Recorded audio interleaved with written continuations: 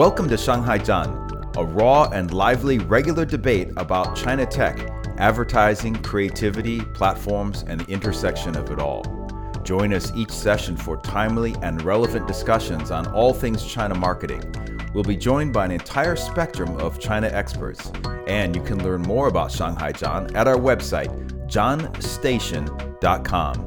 Coming to you directly from the city of Shanghai, I'm Bryce Whitwam. And I'm Ali Kazmi. And Ali, we'd like to thank all of our listeners for their continued support. And if you really like the show, share it with your friends, or better yet, give us a 5-star review on Apple Podcasts or Spotify. Making this podcast is pure love and not profit. And if you'd like to help us, you can make a donation at Patreon, patreon.com/ShanghaiZhan. And if you donate, you can get some cool merch. That's one of the big incentives to donate to the show. Ali, today we are talking about the business of fashion, in this case, sports fashion. In 2020, the market size of the sports industry in China reached $300 billion. Sportswear is about 15% of that at $45 billion. In China, sports apparel is equal to fashion apparel, and in many cases also luxury apparel. And it's a good observation to see that Gucci, Prada, LV, they're all doing sportswear and streetwear. It's really difficult these days to understand the difference between luxury fashion and sports fashion. So to unpack it all for us, we have Gavin Lum. Gavin has spent 14 years in China working in marketing for some of the world's biggest sports brands at Wieden & Kennedy, also Adidas, and most recently as digital brand director at Canadian Lululemon. He's a storyteller, marathon finisher, content creator, and digital experience enabler, wears pretty cool clothes, and is also an active enthusiast in sports and sneaker culture. Gavin, welcome to Shanghai Zhan. Wow, hey guys, thank you so much. This is what an exciting bio. I wonder who wrote that bio, man. But thank you. I think, first of all, I'm a big fan of Shanghai Zhan. Been following the series, a lot of insights here, and I'm just very humbled to be able to contribute, to this very interesting conversation, which I'm very passionate about. Thank you, guys. Thanks for the comments, and we're also really honored to have you as well. It seems that Lululemon is just going like gangbusters in China these days, so we're interested to hear your insights. So why don't you just quickly introduce yourself? We know that you're connected to sports and sports apparel and the advertising and marketing for a long time. What's your journey been like? I mean, today's sports in China is, worth about $300 billion, as I mentioned in the intro. I think it's safe to say that you've played your part in making a dent in that industry. So how did you get there, and tell us about the journey? I think I wouldn't say I made it then. I think I've been more than fortunate actually to be, and very blessed to be a part of the journey. I think it was almost an inevitability that sports has evolved, and I've been very happy to be part of this rising journey. I think when I came to China at that time, I was very fortunate that it actually was a great moment that I could lend my childhood passions, interest in sneakers, in sports. Growing up watching the Chicago Bulls, watching World Cup, the amazing cast of athletes playing the games, and then it was just a dream to be part of the whole drive to build the business of sport, so to speak, like, as you mentioned. And I think if I look back now, I think all things considered, right, I think I've truly seen the evolution of sport in China. I remember when I first joined Wieden & Kennedy in 2008, in the midst of the euphoria that consumed the office as we were looking to launch a very epic point of view on sports, what it meant for a nation, that was just coming to terms about sporting excellence. Of course, granted that we've seen a lot of gold medals, achievements in the country in the past, but I think 2008 was a time where China came to the stage, with a lot of beating the arms and beating the chest to say, hey, we have arrived, welcome to our home ground, and let's play. And that to me was the turning point for sports in China. I think along with the passion for growing sports, we've seen that not only was it part of the gold medal ambition, it was also a very intentional build to make it a part of life, everyday life and of culture. From then on, it's just a crazy trajectory. Because I think that the beauty of sports is something that actually compounds and grows. The more you feed into the love of sport, the more it grows the hunger and ambitions for sport. And that's what we saw when the nation stood behind promoting sports beyond a goal model ambition and made it part of everyday life. It started to infect the everyday people and to make it a part of their whole lifestyle. And then fast forward 14 years later, if you look at the recently completed Beijing Olympics, actually last year, almost like a homecoming, like almost a second milestone for Beijing. Like in 2008, it's about coming to the stage, about arrival to the big game.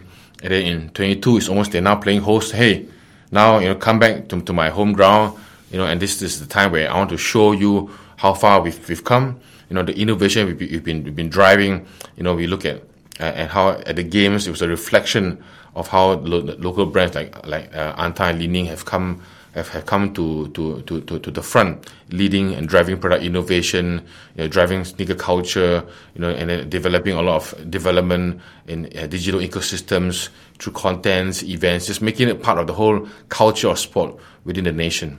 Moving fast forward to today, I mean, sports and fashion, one of the things we clearly see is a massive amount of crossover. Even brands are doing crossover promotions with luxury brands, especially in, attacking athletics, getting into the whole fashion. What do you think is driving this trend? What's the reason now China has suddenly embraced a higher form of sports fashion than it did maybe, let's say, 3 to 4 years ago? I think it's a very, very interesting question. I think that the whole hot phrase, in the past few years and even now will be the rise of athleisure. I don't know if I'm saying that right. Athleisure, yes. And I think also luxury, right? It's just the whole idea around how athletic sportswear, right, has transcended on the court, to before the game and after the game. And then when we talk about luxury, there's a lot more appetite for something that is much more higher quality, a higher badge value. And I think this rise, and this trend, as you mentioned, I think to me is driven by two key factors. I think one, rising income and affluence. I think I think right now, if you look at it, the number of steps on your WeChat walking account is almost like the latest badge now. Health has become the latest luxury symbol, and by that extension, it means that you need to be looking good, feeling good, and you need to be reflecting that kind of lifestyle. And I think health has become almost a symbol to show that, hey, you have arrived, and then you are now part of the elite, so to speak, right? I think the next thing that I saw driving the rise of this trend is the accessibility of sports infrastructure. You see that there's a lot more parks, stadiums, basketball courts, roads, even all being built, just to facilitate, and to allow the sports to be played, as and when and everywhere you go, it's easy to organize, easy to attend. And then you see that from there on, then it means that people started to schedule sports in their everyday life, right? So before that, you see that people would be organizing sports, in a very organized manner, like before and after work. Right? You would just be going to a sporting venue to play like a certain sport after work. And then you see slowly, just out of convenience, people just stopped bothering about changing into and out of sporting apparel. Right? So they wanted something to wear, in the office. They can just go immediately to the court of play, and they can just be picking up a game immediately. And then that really was how I started to drive this crossover, something that I could wear in the office, and then also immediately, like maybe even cycle a bike to the basketball court. I started playing a game there as well. I don't even have to change. So purely driven by convenience, and it's just so much easier to be playing games any time of the day. So that to me drove the whole integration of how sports and fashion came together. You just needed to look good on the way to playing the game. Also it needs to be the product needs to also work well on the court, and also you can also then after the game you just be conveniently going home after the game as well. You look your best regardless of how much you sweat. Yeah. Before, during, and after. Exactly. You can maintain the same level of Ready for a selfie anytime. Yeah, exactly. Yeah. Totally. When I was looking for office space, but I remember the real estate agents taking us to different office spaces, and they always said, "Oh, we got a Starbucks, a Manor, and a Super Monkey. We got a Manor, a Luckin Coffee, and a Super Monkey." It always came down to, for listeners that don't know, Super Monkey is a pay-as-you-go fitness place where it was quite fashionable for many of my staff to actually go and work out, go and do an hour workout, come back sweaty to the office and work late. What do you think about COVID and how has that impacted the fitness craze and the health industry? Created an impact? Absolutely. But in everything, in this world, it's always two sides to it. I think COVID actually obviously drove a lot of the separation, right? Sort of regard to social distancing, isolation. But then you also made everybody realize the importance of health, because we knew that those who are more those who are resilient to the disease, actually because they had a much healthier disposition, they were healthier, they were more fit. And then you also then made people realize, hey, to recover and to survive, maybe I should go after have a healthier body and fitter body. So you see then that actually drove a lot of online consumption of fitness classes.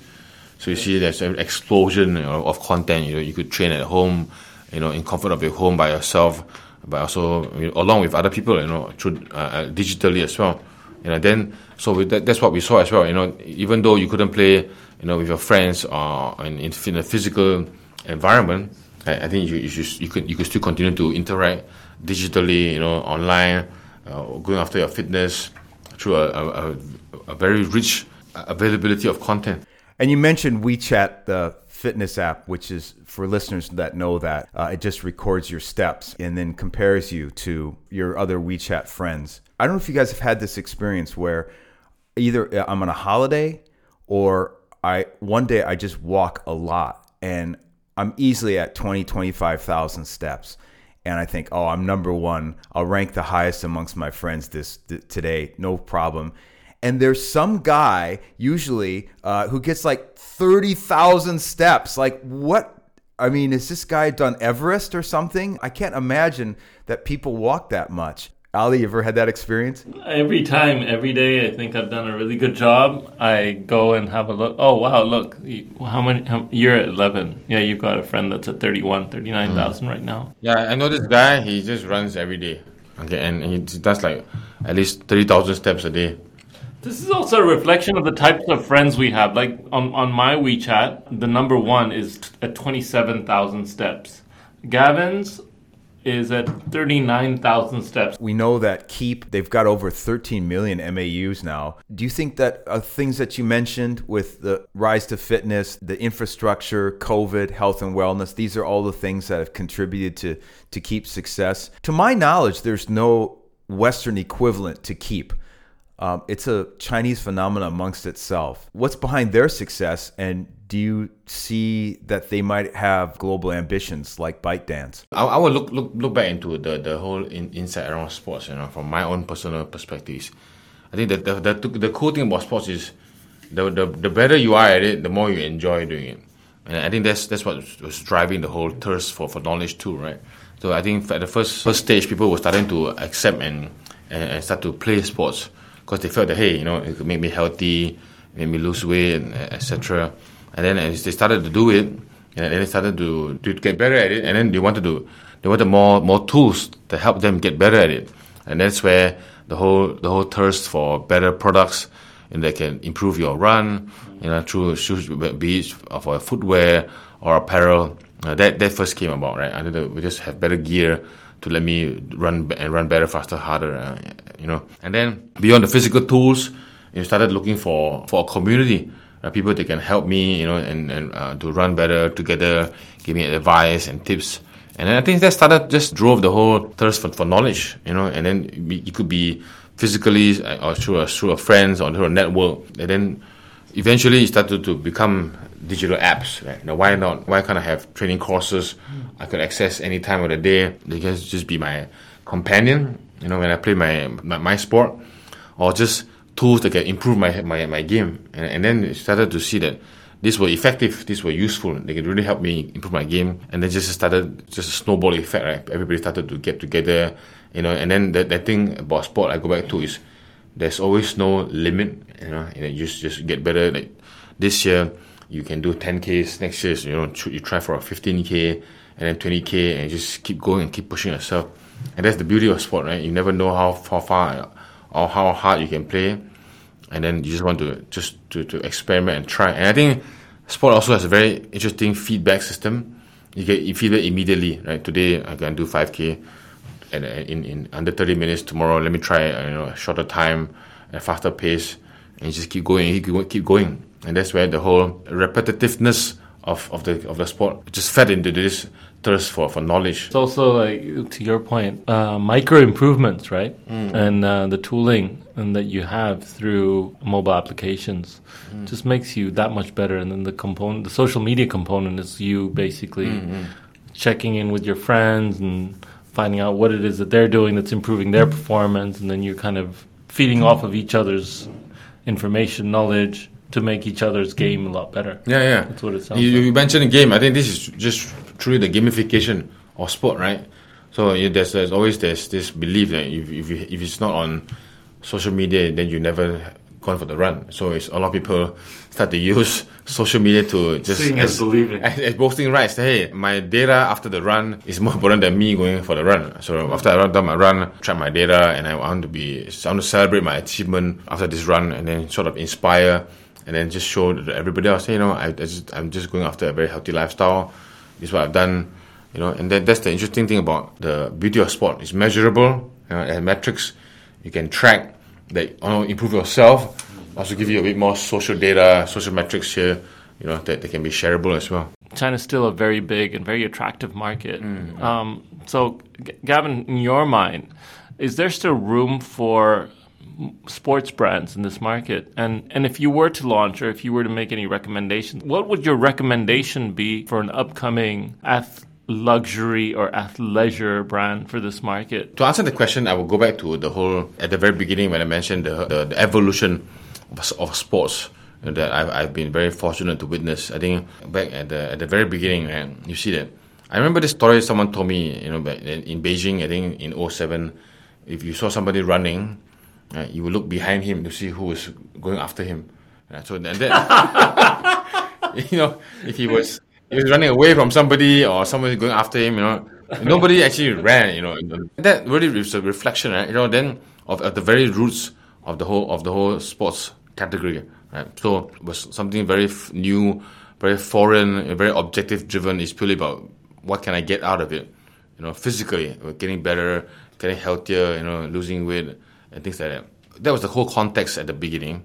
And then around the Beijing Olympics, where everybody started to realize the opportunities that sports could bring, right? Commercially, culturally, how it could actually spur a lot of development across many, many realms of life.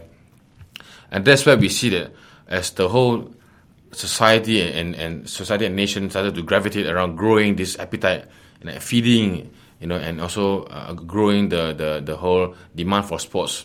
We see that naturally, people started to want to play sports. And they want to play sports, they will start at the very beginning, at the entry level, which we like to define it as just putting on a pair of everyday shoes and going out for a quick walk, a brisk walk, a light run, maybe play some badminton, etc. And then as you get better and better at the game, you realize that, hey, I need some better gear to support this. And that's where you see that the whole rise of the demand was easily matched by what was available at that time. I think you look at the usual suspects, the juggernauts, across the global brands like in the States, in Europe, they were all readily available and chance about this opportunity here, and could just easily provide all these different apparel and products and tools that could meet this demand. And then around that time, I remember also there was also a famous young guy called Yao Ming who played in the NBA, and that just really ignited a whole frenzy of basketball fever. I think he represented a whole new generation and ignited a whole new wave of basketball fever, and everybody started to realize that basketball is cool, it's fun, and then we are also now able to play in this game that is highly watched, highly admired, and I want to be like him as well. Okay, so that's what was the first stage of the growth. So it was purely a wide open opportunity. The demand for sports was ripe for the picking, and then what was available at the time, from the Western brands came in there and met the need. Eventually, the second wave to me was, as you get better, as I mentioned, you started to demand for better and harder working products that look good and so played hard. So what happened was all of the other niche brands came in. So if you look at running, right, from the brisk walking to the 10Ks, to the marathons, to the trail runs, to the ultra marathons, you just need specialist products to meet those emerging sports. And that's where we saw, the next wave of sports brands, what we call the vertical brands, the niche brands here, going after and serving those needs because they just had the specialist focus areas, developing those products that allow people to play in those very, very specific sports. So you look at, I think, the sport of hiking, trail running, even very hardcore basketball, or football or street basketball. This emerging sports started to arrive, and then those vertical sports brands started to fill in this market. And right now in the third phase, right, I think it was very well represented in the Winter Olympics. I think that's where the local brands like Anta, Li-Ning, and Terpu, X-Step, you're just ready for ready to take the stage, so to speak, right? There was as I mentioned, it was the second coming of sport. The local brands started to get wiser and get savvy behind the products. They made better products. They were design savvy. They knew what the consumers wanted, and they started to develop and also feed into this marketplace. And I think I also see a very similar trajectory to. Actually, my ex-boss used this analogy before. A very similar trajectory to the mobile space. At the time, it was the Nokias, and then the Ericssons, right? The Samsungs and the iPhones dominated the market. And then eventually, more and more specialist needs were developed by, people started to gravitate towards the local brands like the Oppo, Huawei, etc. And that's where they started to stand up because they could provide the same kind of level of functionality, and the same, be it design-wise or functionally, they could meet the same need. And that to me, it seems like the same trajectory that we're seeing for the sports apparel industry. So do you think that the era of the Nike, Adidas, it's that the big dominance of those two brands in the market, it's over because of the local brands, because of the niche brands? Do you see that their leadership is under threat now because of the diversification of the market and their inability to keep up? There's no question that Nike and Adidas are massive brands in China, hugely popular, loved by millions. What was the turning point? Was it the Olympics? I think that's a really interesting question. I think from my point of view, it's very cyclical. I think that the interesting thing about the whole industry is it's very driven by trends that a lot of times are beyond your control. I remember when I was a kid, right, back in the early 2000s, almost, there was also a very crazy frenzy for basketball shoes. Basketball culture drove the trend, for sneaker culture. And there's a lot of demand for basketball-driven footwear silhouettes around basketball on-court and off-court culture, the trend of music, the trend of fashion driven by basketball, right? And I think, and then eventually it started to evolve into much more streetwear, skate-driven culture, and that's when we started to see the rise of people like Converse, Jack Purcell's, the Chuck Taylor's cultures, and I think it just represented a different taste, a change in taste at the time. And then, so if you go back to your question, I would say that I think these are all very friendly and familiar brands that we've all been very familiar with, and obviously I see them, playing a very big and a long role in this industry for sure. I think to me, it's purely about a change of taste. I think the tastes are changing. People just want something different. Just want something new. And I think that a lot of times this is actually effectively the home court. This is the home court of a lot of the local brands. So it's obviously much easier for them to adapt, and to serve the needs of their home base. I think a lot of the brands that have come into China, they just need to get savvier around the very, very rapidly changing taste of the consumers in this marketplace. I was almost thinking also to some extent Japan has their own homegrown brands. I think in every market there's always kind of a home base, and there's always like a challenger brand. And in fact, when you look at Tiger and you look at Mizuno, all these guys, really good quality products. What puts a niche brands at an advantage today? What advantage do young companies and niche brands have facing larger corporates? Where are these niche brands in China coming from? Are they Chinese? Are they coming from abroad? What's going on? The emergence of these niche brands is really a reflection of the current market context, right? I think, as I mentioned, you look at how people have evolved in their sporting sophistication. Right? Before, you're running the average 2K, 3Ks, now you're doing ultra marathons, and then that's where the opportunities started to develop. There were many, many small pockets of niche sports. I think if you go back to the question, niche brands, I think niche brands have a role to play because of the emergence of niche sports. If you look at running, I think it's the best example. I personally love running. Is you have you have the casual runs, you have the sprints, you have the ultra runs, the family runs. There's all kinds of runs that the brands can start to slice and dice across, and then to serve different occasions, different sporting occasions, different sporting needs, different sporting moments. And that to me was almost like how you dissect the different needs of one type of activity. And that grew the whole demand for niche brands, because I think it's a lot easier to focus, right? I think the whole industry requires a lot of focus here, because everything moves so quickly, demands change very quickly. How do you keep up? And I think to keep up, sometimes you just need to focus.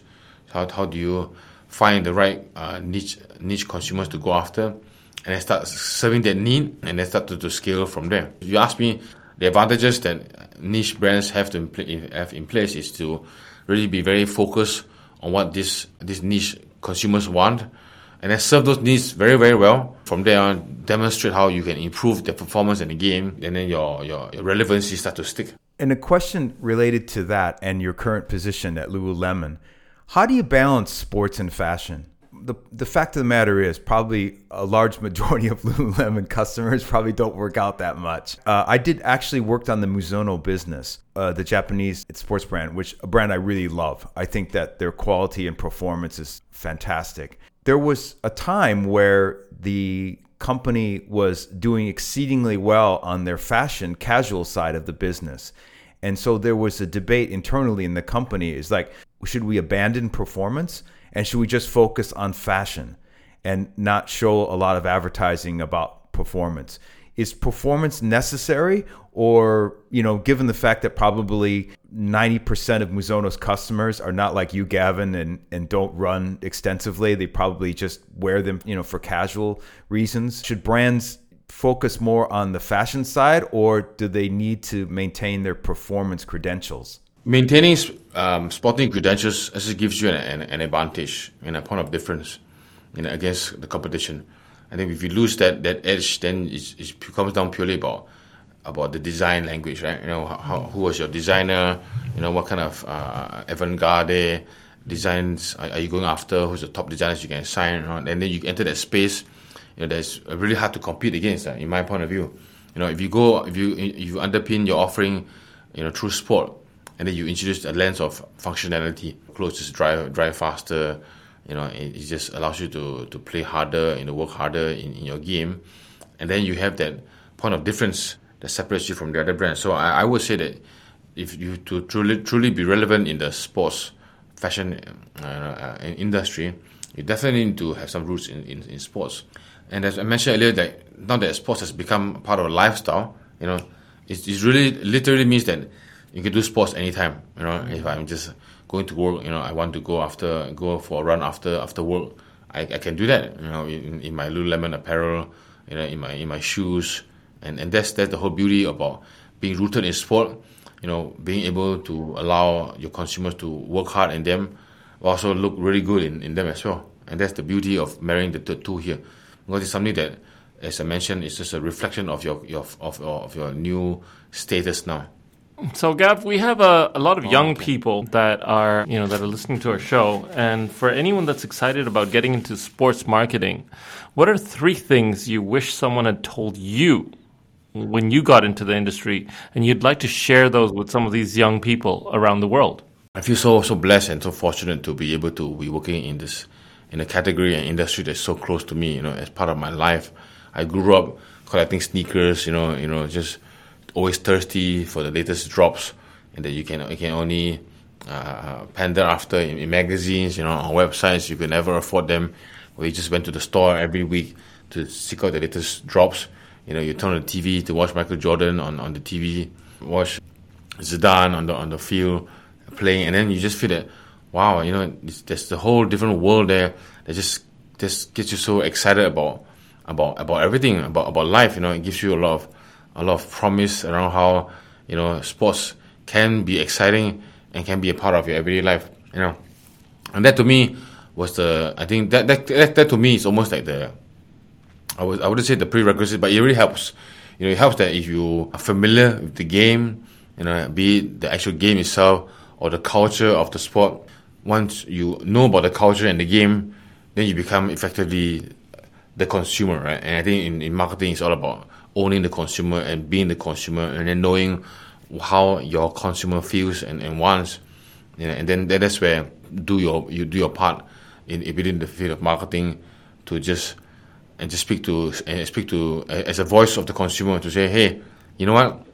This is how I think as an 18-year-old version of me would want to be seeing this piece of marketing or this piece of advertising. If I was a runner now, at 32, I'm a mid-level runner. I do 100 miles a month. These are the kind of things that I would need to see and hear about a pair of shoes or a piece of apparel. And then that's where you can provide a lot of real insights here. They can affect the kind of the work that you would do. And the last thing for me is, once you are part of sport, and then you're just part of the culture, and then the culture is so infectious and so fun, and I think that's where the whole how should I say, the excitement of the game comes in.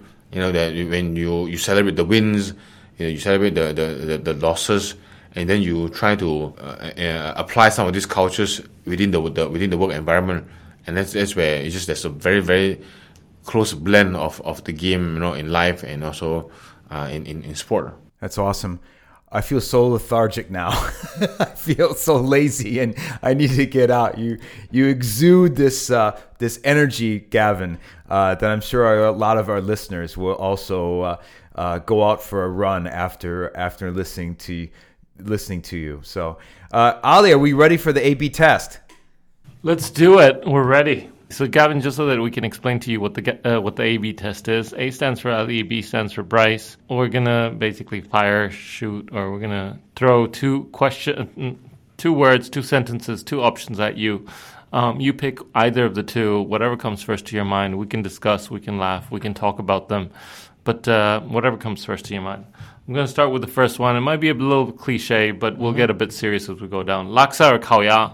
Right away. Laksa. Osaka or Tokyo? Tokyo. U2 or Bon Jovi? U2. Nike or Adidas? Adidas. Adidas or Lululemon? Lululemon. Running or biking? Running. Beers or whiskeys? Beers. Steaks or burgers? Steaks. Beijing, Shanghai? Shanghai. Number 10 or number 7? Number 10. NBA or the amazing CBA? NBA. I said the amazing CBA. What's wrong with the CBA? Amazing NBA. But what's wrong with the CBA? I just love the NBA. You like it a lot more. The Premier League or the Super League? The Premier League. Hey, Gavin, thanks a lot for being on the show. We really appreciate it. It was great insight, very motivational, and best of luck for you, and best of luck to Lululemon. Thank you, Bryce and Ali. It was my pleasure to be part of the show. And thank you everyone for being on today's show. Join us in 2 weeks for another exciting show. And to all our listeners, until then, have a great day.